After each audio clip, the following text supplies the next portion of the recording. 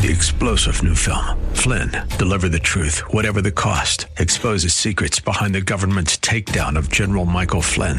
Flynn knew what the intel world had been up to. He ordered the first audit of the use of contractors. This set off alarm bells. He told the truth. He was the most dangerous person for Donald Trump to hire. They had to get rid of Flynn. Flynn, Deliver the Truth, Whatever the Cost. Available now. Watch it today. Go to salemnow.com. salemnow.com. In addition to taking care of one another inside the church, what if we developed a lifestyle of taking care of the most needy outside the walls of the church? How would that change the community and our city?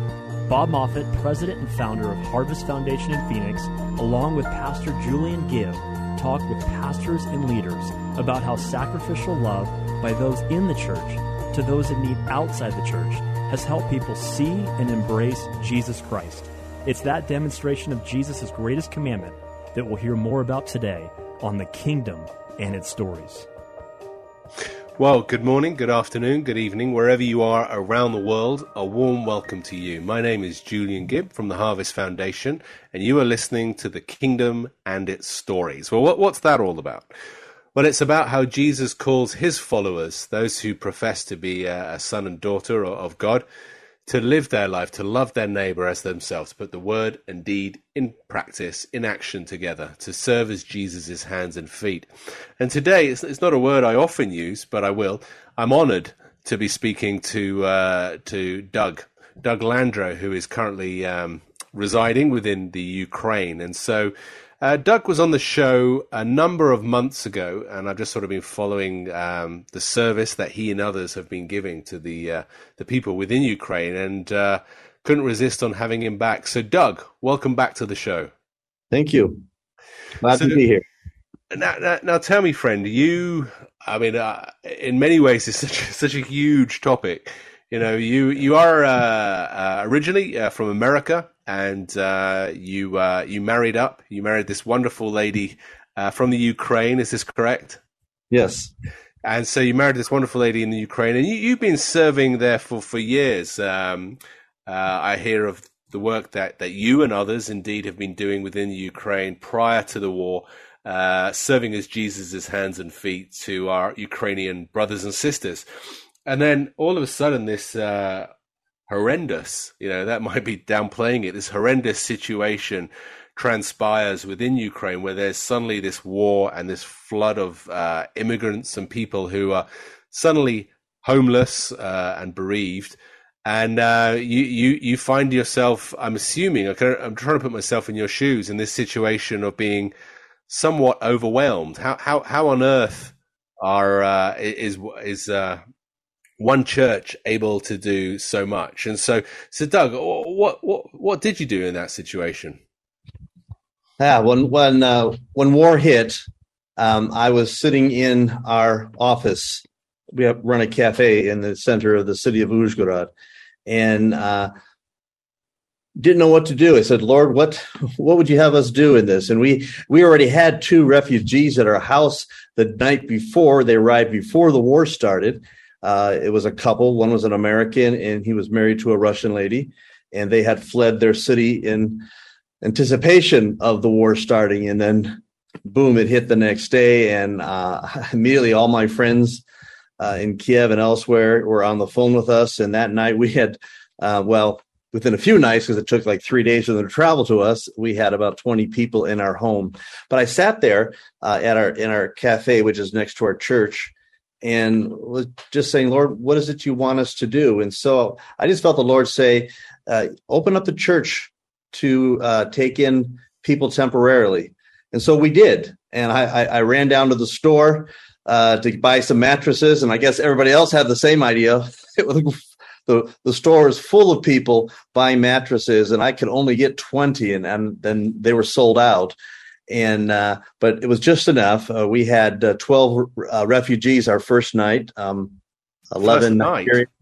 Our first night, we had 11 Nigerians and a Yemen. They were all international students. They came from Odessa. They jumped on the train to flee Odessa. On the first train, happened to be the train to Uzhgorod. They didn't know where they were going. On the train, they met somebody who knew me and Marina. We still don't know who that is, but they said, hey, when you get to Uzhgrad, look up Doug and Marina. They'll help you. And so they came to our center, and by the Lord's guidance, we had enough beds for them that first night. One of the ladies was pregnant. Since then, we've gotten a picture of her with her baby and a great thank you note for all, but most of the people coming in were just coming for a day or two and then heading out into Europe. So yeah, we had at our height, we had about 550 people in our 11 centers. Wow. Right now we're about 195. So, I mean, what you were saying there is, 11 centers. So I'm assuming you quickly realized that your church body community itself couldn't do it by itself, and so you joined forces with all the other churches in the community. Is that correct? That's correct. So we got a huge donation of mattresses within the first week, and we filled the church up. They had a maximum space for 56 people. As I said, we were at 550. So we started talking to different. I lead an alliance called the Transform Uzhgrad Alliance here in Ukraine. It's made up of 14 churches and Christian organizations, plus another 26 churches local, that we all work together in bringing transformation to our city. And so I just got on the phone with our different partners and said, hey, would you open up your place for refugees? We'll help. And so that's what we've been doing. Wow. So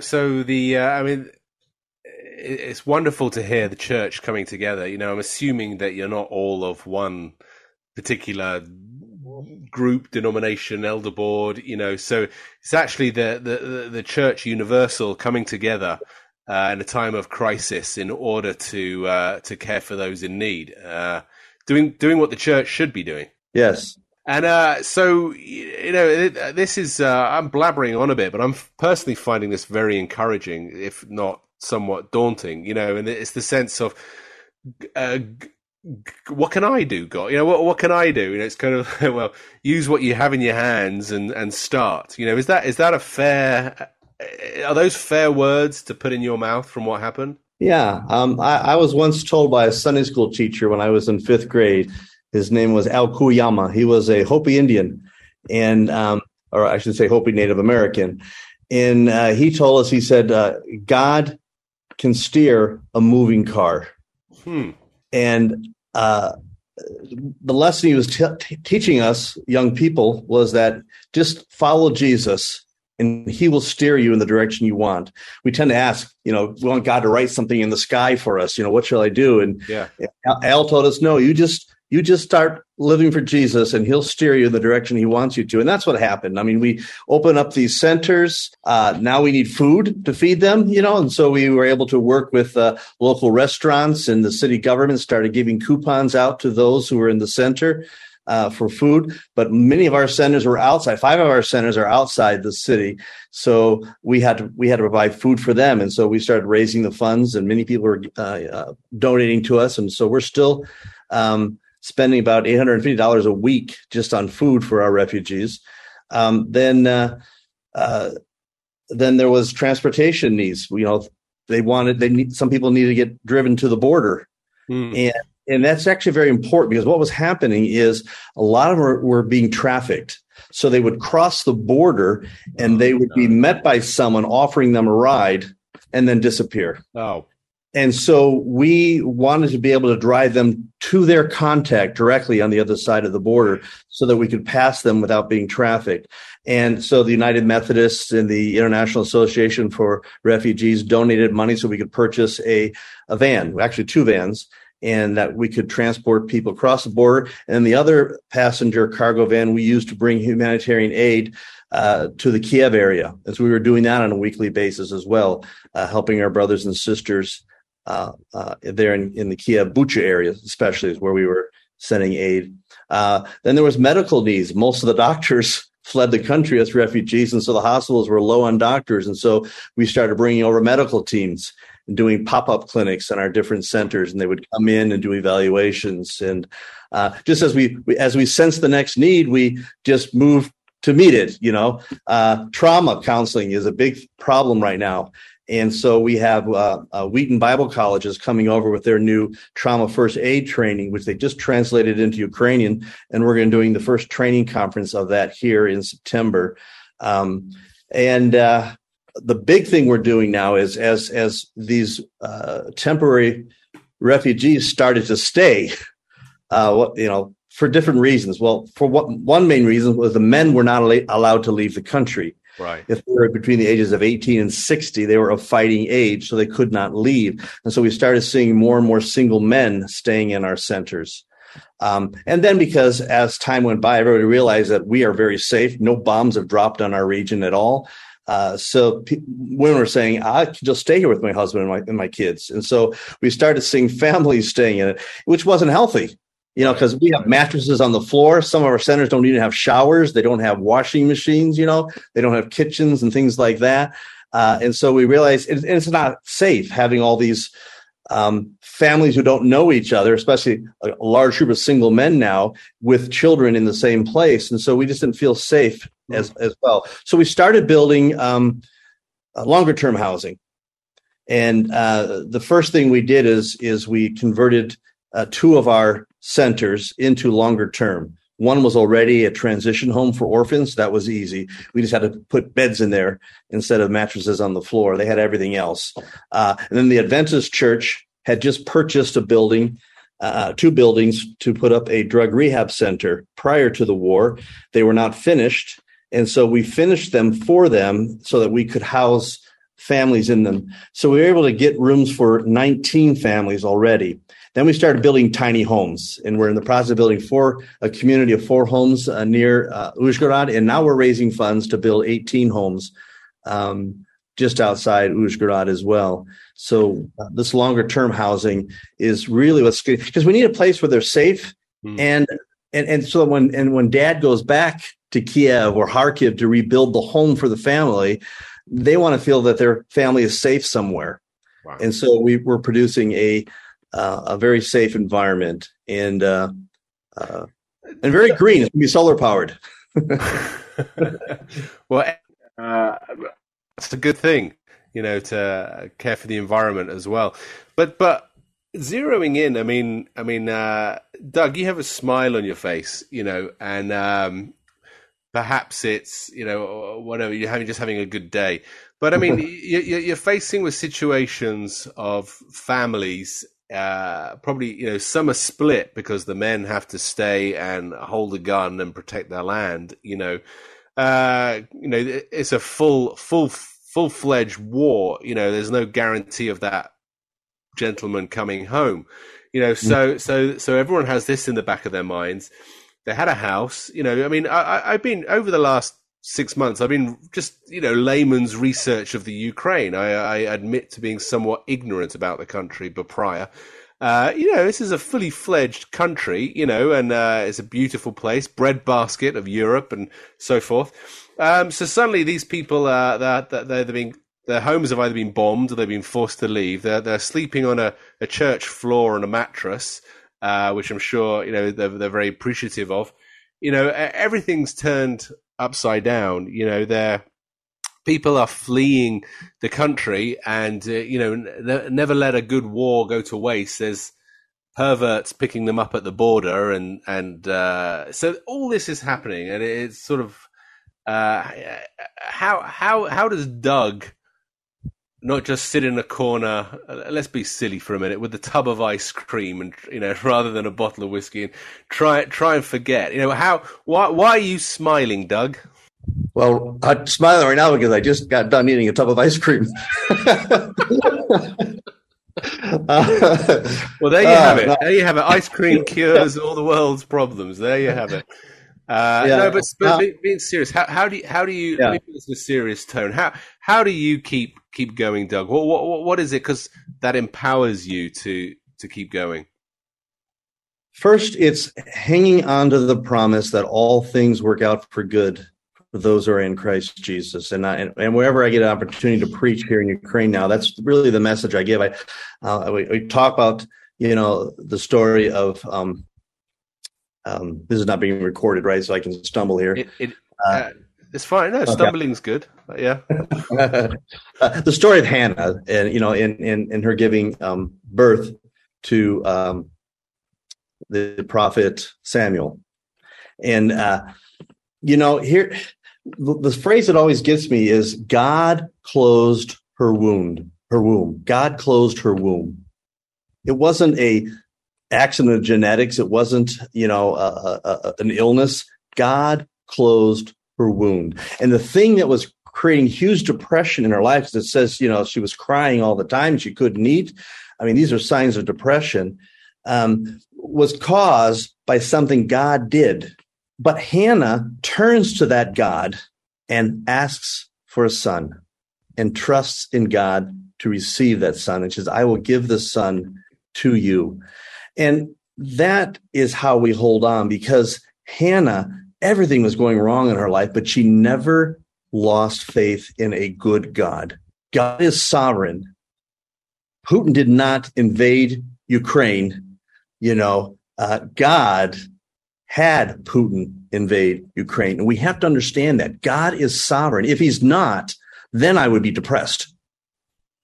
If bad things can happen because God has lost control, that would cause me concern. But when bad things happen, I know they happen because God allowed it to happen, and he's a good God.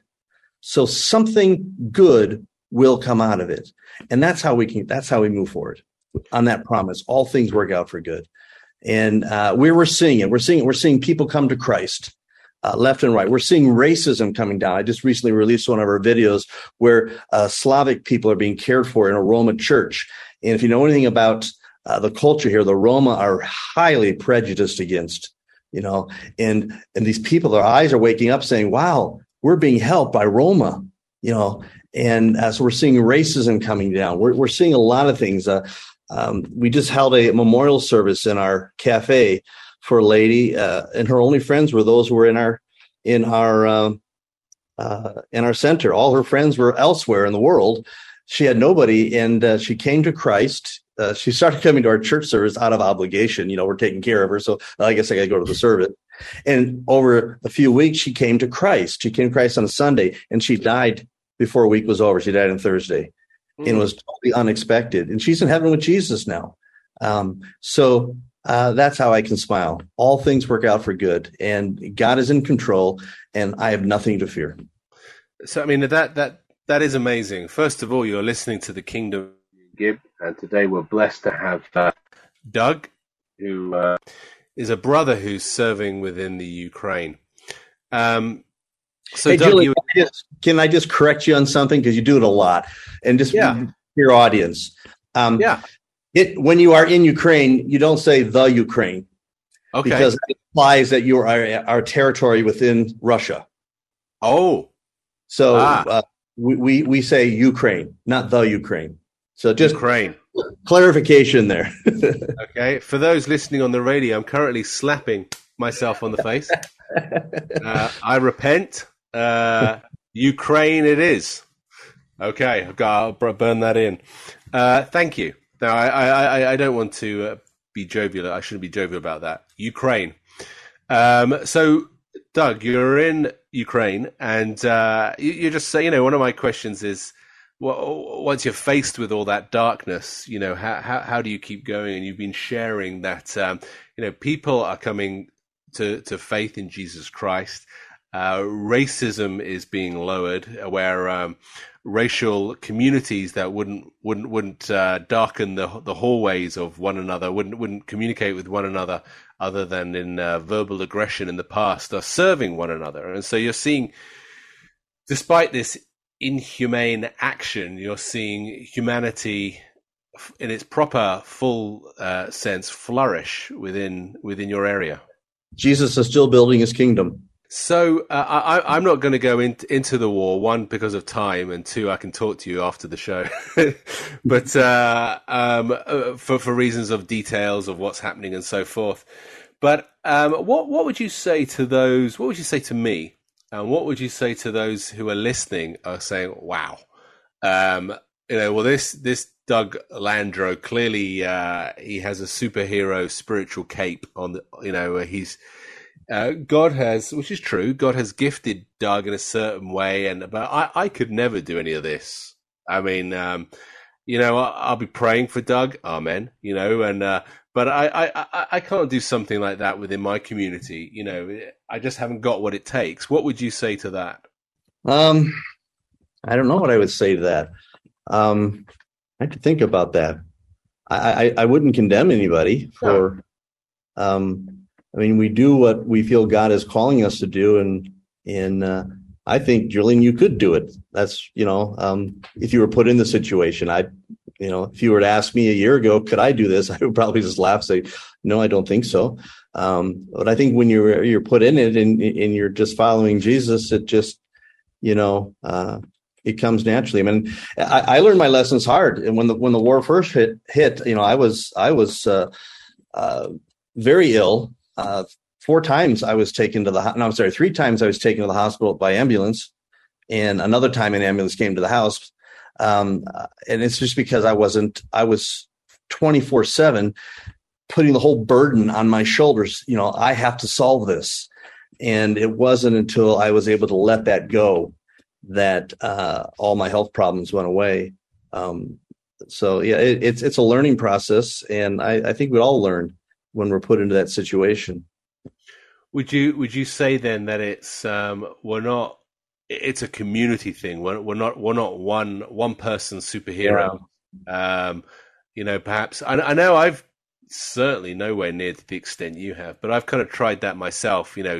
I'll deal with this, and then come up with a lackluster, frustrating result. It's kind of like, well, it's about a community of the church coming together to do it. Is there truth in that? Yeah, I think, Julian, we need to remember God's never going to put us through something we can't handle. So God's never going to put you through something you can't handle. And so in my case, the groundwork had already been laid. I didn't know war was coming, but we had been building this network of churches and NGOs, and so it was just, I already had them all. I was able to bring together 11 of our partners within a week and have all these centers up and going. And, and as well as working with our other alliance members, that they may not have had centers, but they were certainly involved in our ministries as well. One of them runs the medical pop-up clinics for us. So the network had already been there for me, and my wife. I just wouldn't have made it without her. That's for sure. She's my compass and my right hand in everything that we do. Amen. And so Doug, we got like a minute left or something. But what I want to know, I am going to ask a little bit. What is the situation? I know within Ukraine. I know within your area there isn't bombing and so forth. I mean, is there any light at the end of the tunnel at this point in time? Yeah, well, Ukraine has received much weaponry from the West, and they're using it and pretty much have stopped the Russian forces from advancing. There's been no advancing in the last week. In the 2 weeks prior to that, it was literally inches of movement.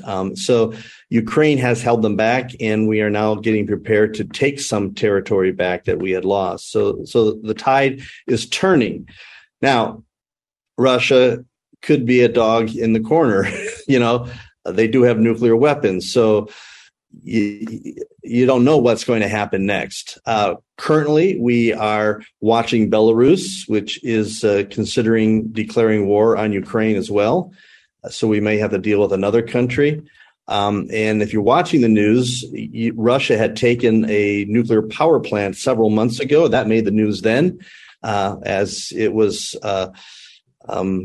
they're worried about it being hit and exploding and creating the worst nuclear disaster in the world. It's the largest nuclear power plant in Europe. And, now Russia is using it as blackmail. They are actually, even though they control the plant, they are firing on it, and then blaming Ukraine. Saying, "No, it's Ukraine firing," and it's nuclear blackmail. In other words, if you attack us any further, we're going to blow this up. And so even if that happens, even we in Uzhhorod would have a moderate level of radiation cloud over us. as well as all the Baltic states, Poland, Slovakia, half of Hungary and half of Romania would all be under a radiation cloud as well. So, that's what we're facing right now. Well, something for us all indeed to pray for divine intervention, for peace to come to the Ukraine. May the Lord continue to use you powerfully during this time, and indeed afterwards, where hopefully you'll be one of the people involved in restoring an element of normalcy, but also introducing more people to the love of Jesus Christ. Wherever you are, whoever you are, may the Lord bless you and show you his peace. Hey, can I just give a shout out to our website, ukrainecollective.org. Check it out, and that will give you daily updates on what's happening here. ukrainecollective.org. Jesus defines discipleship as come and follow me. Next Monday at 5:30 p.m. on Faith Talk 1360, we'll hear another testimonial from a leader demonstrating how they and the people of the church are sacrificially loving the needy and beginning to see real change in their communities. If you have a personal example of how you are being the hands and feet of Jesus with your neighbors, we'd love to hear from you. Enter your story at harvestfoundation.org. That's harvestfoundation.org on the Contact Us tab. You can also subscribe to the podcast on The Kingdom and Its Stories on Apple Podcasts and Spotify. 3-star General Michael J. Flynn, head of the Pentagon Intelligence Agency, knew all the government's dirty secrets. He was one of the most respected generals in the military. Flynn knew what the intel world had been up to. He understood its funding. He ordered the first audit of the use of contractors. This set off alarm bells. The explosive new documentary, Flynn, Deliver the Truth, Whatever the Cost, uncovers the facts behind this scandal. Flynn told the truth. He was the most dangerous person for Donald Trump to hire. I find out the worst enemy that I'm going to face in my life is right here in America. They took my assessment and they wanted me to change it. And I was like, I'm not changing it. They had to get rid of Flynn. With in-depth interviews, archival footage, and never-before-seen personal records of the man behind the headlines. I just felt like I was drowning. Flynn, Deliver the Truth, Whatever the Cost. Available now. Watch it today. Go to salemnow.com. salemnow.com.